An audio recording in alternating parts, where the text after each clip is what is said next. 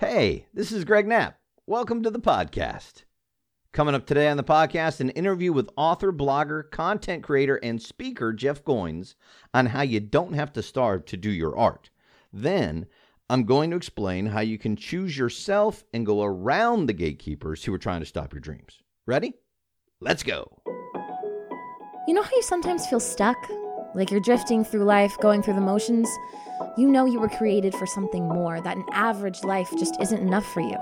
Then you're in the right place. Find your purpose. Live your passion. Let's go.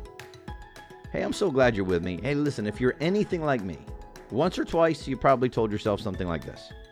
Self, I have a dream, a passion and purpose, and I want to pursue it and share it with the world. But you know what, man, dude, it's kind of risky.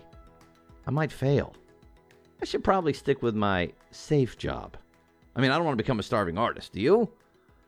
But what if the starving artist is a myth? What if there's a way to start working on your passion and purpose, build success over time, and then take a strategic risk and make it your full-time endeavor? I mean, that would be sweet, right? I love this. People tell me to be realistic. Be realistic. Listen, when has being realistic ever resulted in being awesome? Well, that's what Jeff Goins' new book is all about. It's called Real Artists Don't Starve. And he walks you through the myth of the starving artist and all the lies that we've been told. And mostly we're told these lies by well-meaning people, right?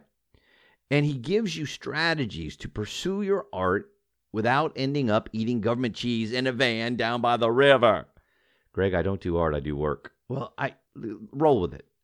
All work can be art if you're doing it at the level of your best.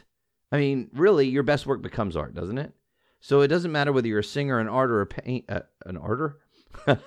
a singer, an artist, a painter, or a construction worker, or a doctor, or a teacher, whatever it is, a content creator, an online digital marketer.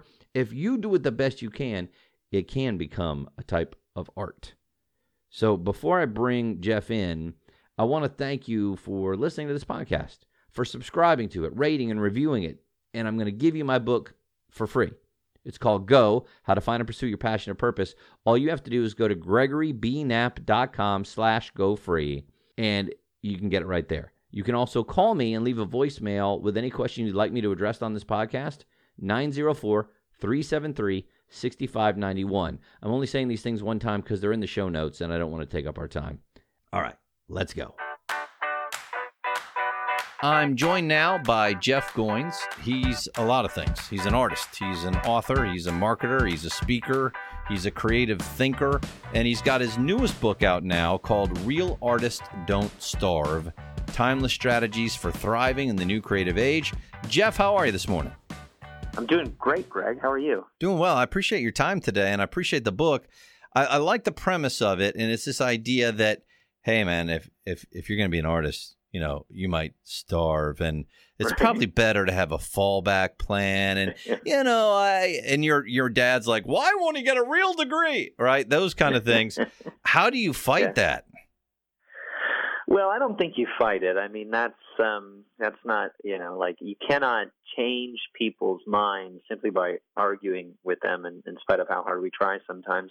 I think the only way you fight it is you live a different story. And so the reason I wrote this book is because I believe that today this idea of a starving artist is actually a myth. And I live in Nashville, where we've got a lot of musicians and artists and even authors and entrepreneurs. And I was talking to somebody about this. I said, you know, I have this book about the myth of the starving artist. And the guy I was talking to, who'd been in the music business for a long time, he goes, so, you know, this guy who's, you know, touring full-time with a band and is barely making a living, like that's a myth.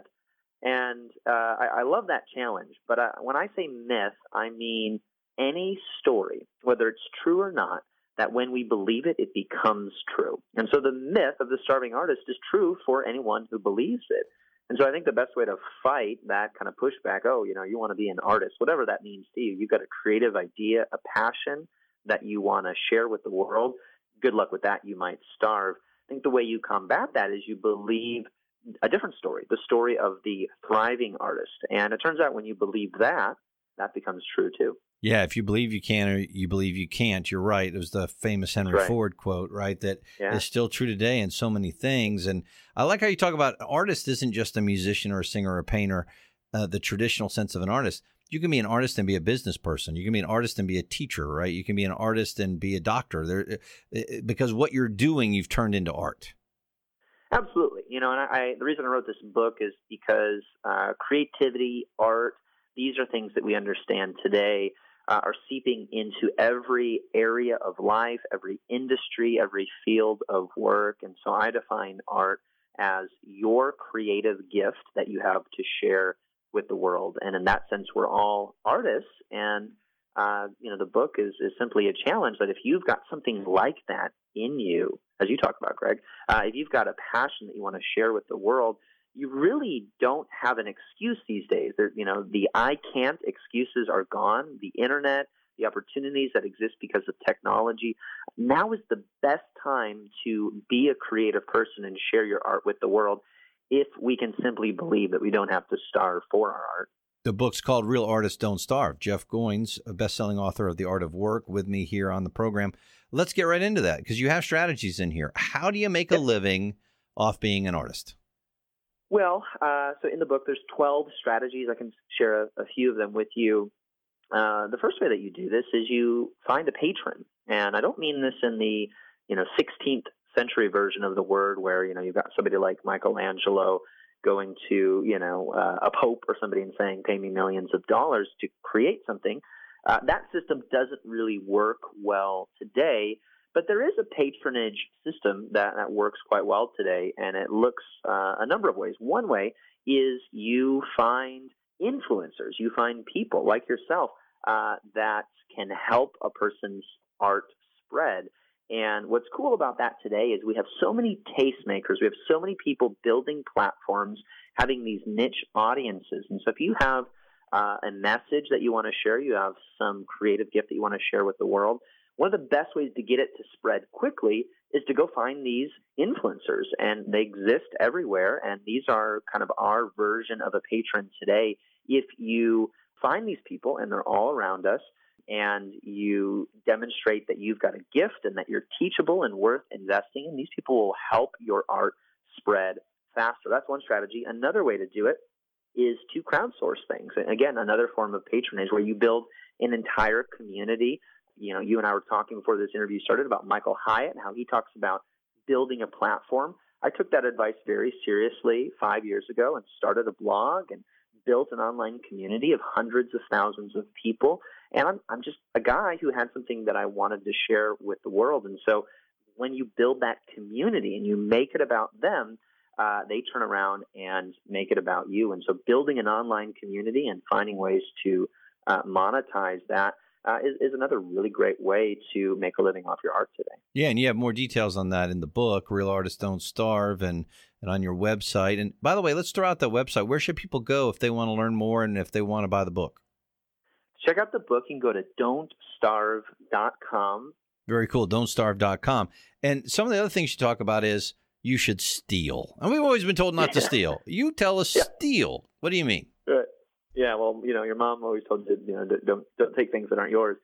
So, the book is all these rules and principles that are kind of counterintuitive, things that we wouldn't think would lead to the success of an artist. And it turns out these are things that artists have always done, the timeless strategies, and they're also things that we can do today in some ways better than they've ever been done before because of technology and the opportunities that exist. You don't have to go through gatekeepers anymore. You don't have to go through a publisher if you want to publish a book or a record label if you want to, cut a record. So when I talk about stealing, what I'm talking about is how to be truly creative. Before you can go share your art with the world, you've got to figure out what that is. And it doesn't happen the way that we tend to think creativity happens, which is you've got some lone genius who has a brilliant flash of insight, and then they go create something. Typically, the way that we create is by curating, by borrowing, by stealing other people's ideas and combining them in our own unique style.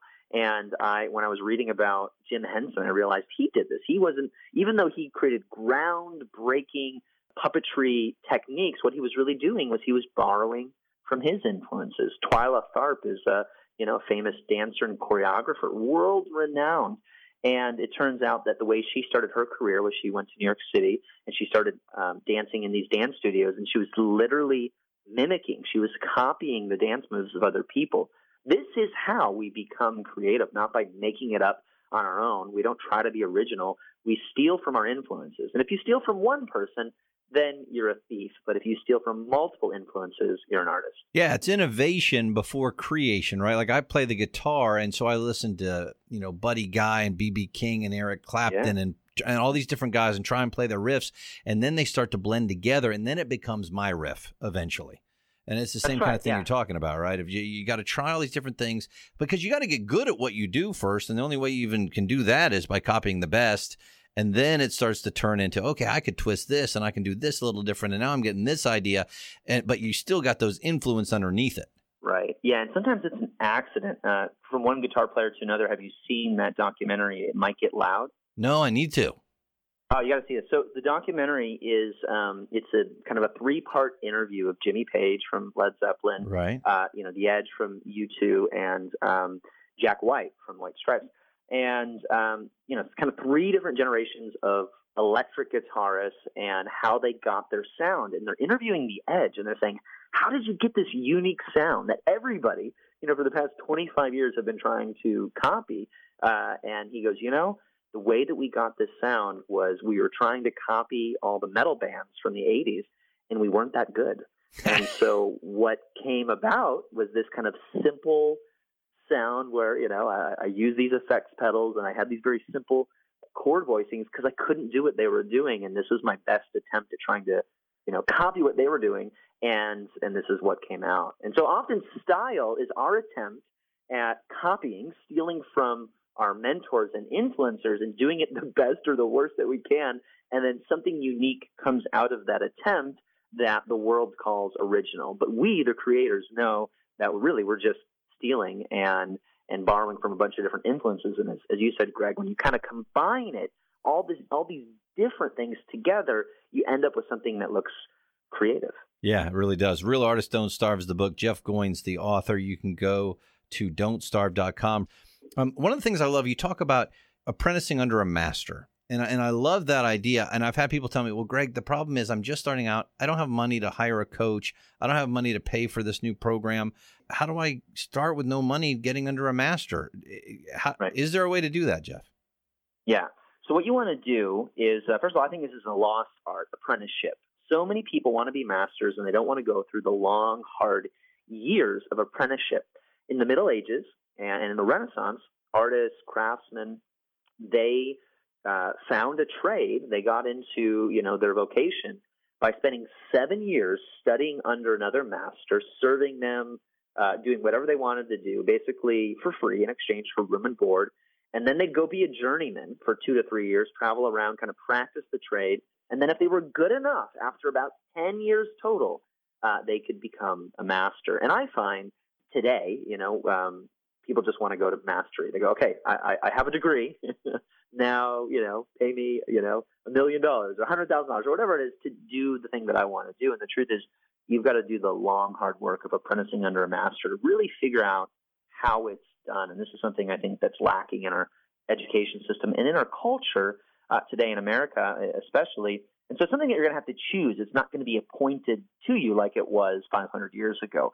I still think it's worthwhile. And the way that you do it, hiring a coach is great. That's fine. Signing up for an online course is great. But really the first step is free. And the first step is you become somebody's case study. So if I want you to mentor me, Greg, the worst way for me to do this is to call you up or email you and say, will you mentor me? Right? Because you have no idea what that means or looks like. You're a busy guy. Right. Are you going to – it's not that you don't want to invest in people. I think this is something that we get wrong about influential people. They want to invest and multiply their influence. They just have limited time. And they want to make sure that they're influencing in the people who are going to provide a return. They're actually going to do the things that you tell them to do. I think the best way to do this, and this is actually how Michelangelo got his first master, a guy who was one of the most influential painters in Florence at the time, you demonstrate that you are teachable. And so if I want to be your mentee, what I should do is I should go buy your book. I think I can, find somebody to go buy your book and then read it and then do everything in the book that you say, or as much as possible, and then send you an email and say, hey, I read your book. I did this, this, and this. Here's how it helped me. Now what do I do? Because now I've set the stage to say, look, I'm already doing this stuff. I'm already on, in motion, headed towards success, but I would love your help in steering, the wheel. And this is how you begin an apprenticeship relationship these days. And if you do this with 10 people that you look up to, that you want them to invest in you, I guarantee you at least one of them is going to respond. And now you've opened the door and you just keep doing it. So when they say, go do this, okay, go do that, and then come back and do it again. This is how I got Michael Hyatt to basically mentor me. I didn't ask him formally to meet with me once a week. I started doing the things that he talks about on his blog, in his podcast, in his books. And he saw that I was somebody worth investing in. And so I kept showing up and he kept meeting me there. This is how you find a master, somebody to apprentice you today. Awesome. That is just priceless advice right there. Real Artists Don't Starve, Jeff Goins. Last thing I wanted to ask you, because I talk about this a lot, this idea of taking strategic risks instead of reckless risks. And because I always say this whole idea of I'm not going to take a risk, I want to play it safe. I don't think there is a way to play it safe anymore.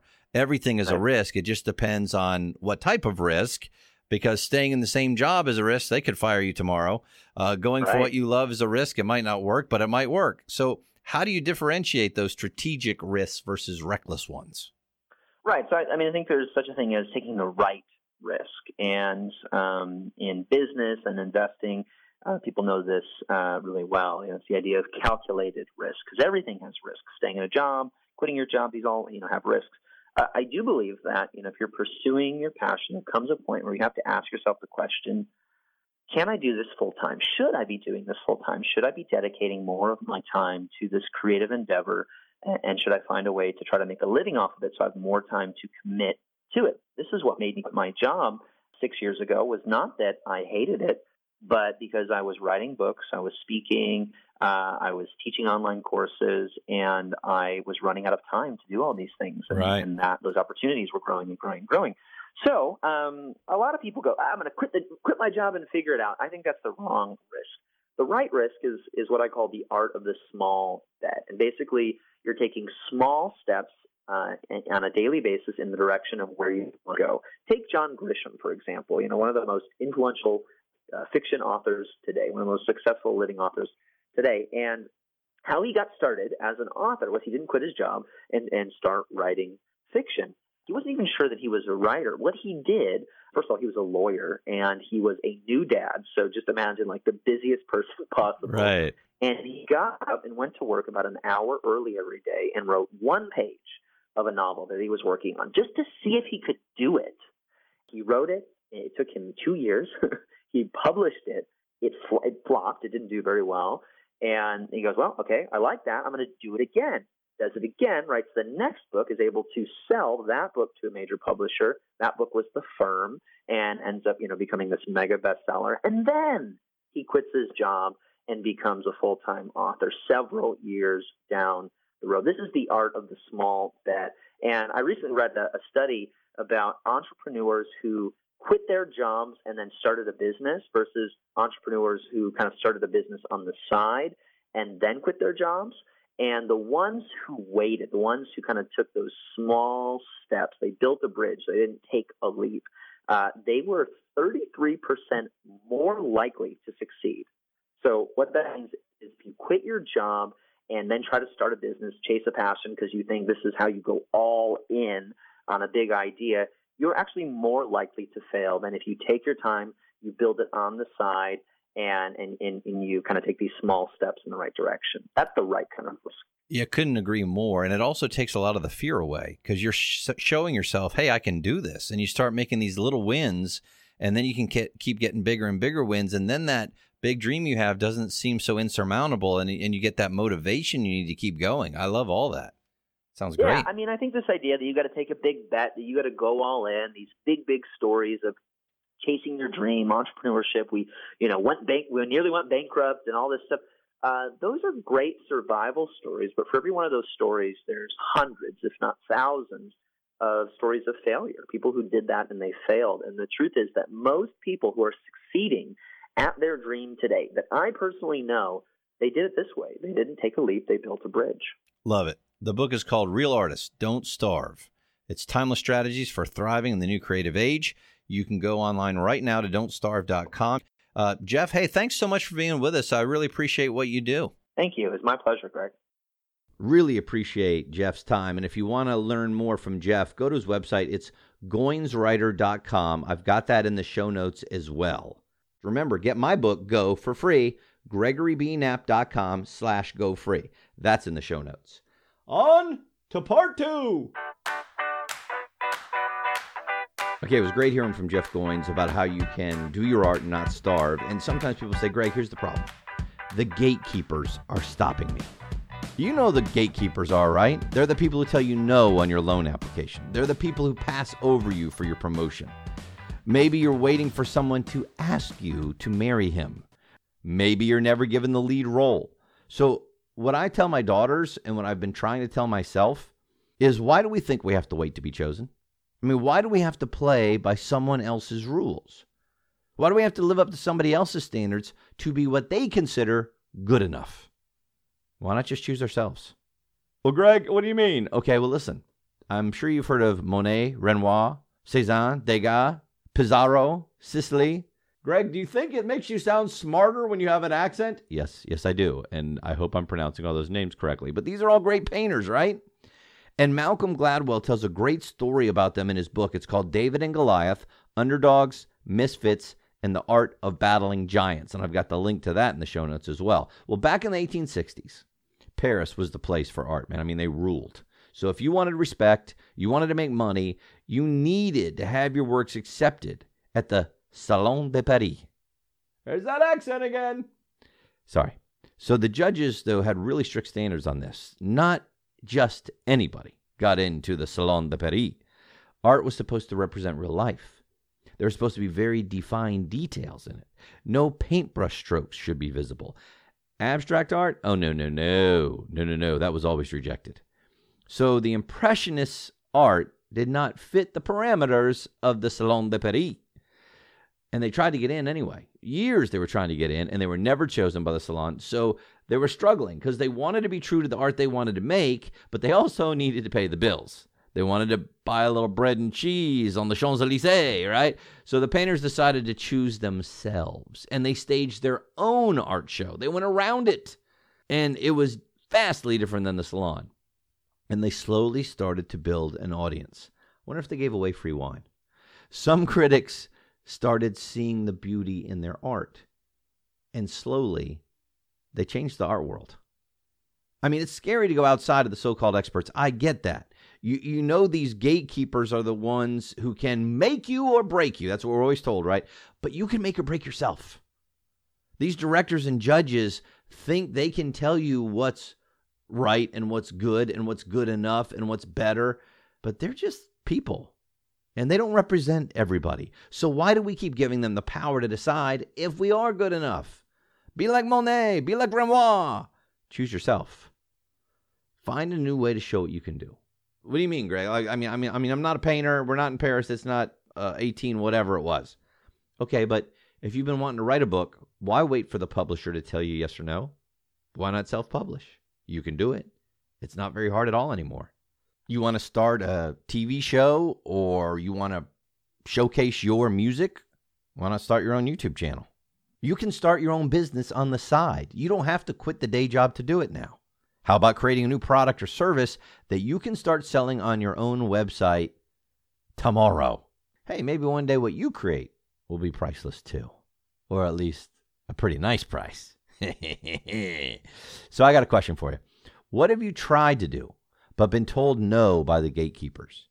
And have you ever gone around them? And if so, tell us how, because I want to share that with other people who are struggling with a way around the gatekeepers.